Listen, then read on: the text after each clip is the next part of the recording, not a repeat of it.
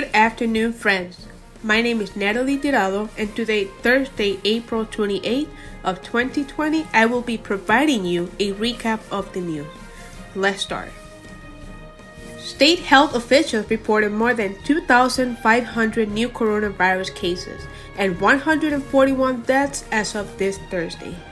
According to the latest statistics from the Illinois Department of Public Health, 2,563 new cases of COVID-19 have been confirmed since Wednesday, bringing the state's total to 52,918 cases and 2,355 deaths.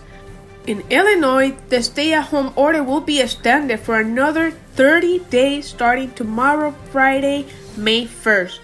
During his daily press conference on Thursday, Pritzker highlighted the state's effort to increase testing beyond its goal of 10,000 tests per day. Governor Pritzker said 177 testing sites across the state have been opening and running since last Friday and are free in most cases. As of yesterday, 13,200 new tests have been conducted in Illinois and 269,867 tests have been performed to date, according to the state. In announcing the extension of the stay-at-home order, Governor J.B. Pritzker noted that some businesses and places may now reopen starting May 1st. These include recreational places. State Park will begin reopening under the guidance of the Department of Natural Resources. Fishing and boating with a maximum of 2 people will be allowed. Golf will be allowed under strict security measures and social distancing. New essential businesses. Garden centers can open as essential businesses.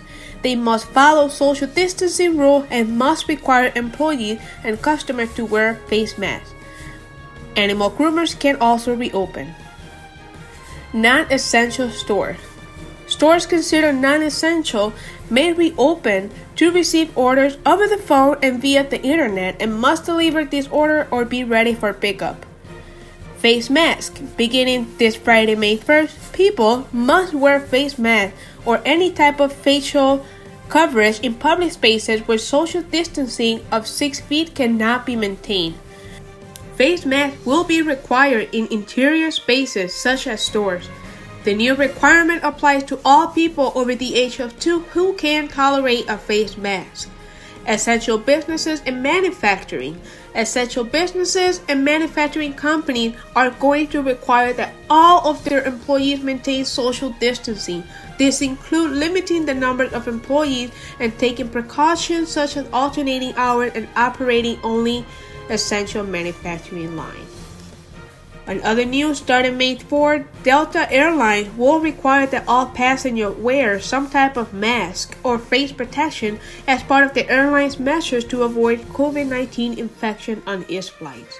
According to a company communication, these implemented steps adhere to the standards issued by the Center for Disease Control and Prevention, also known as the CDC, and also include the requirement for the employee when they do not have the possibility to stay 6 feet or more from passengers or other workers.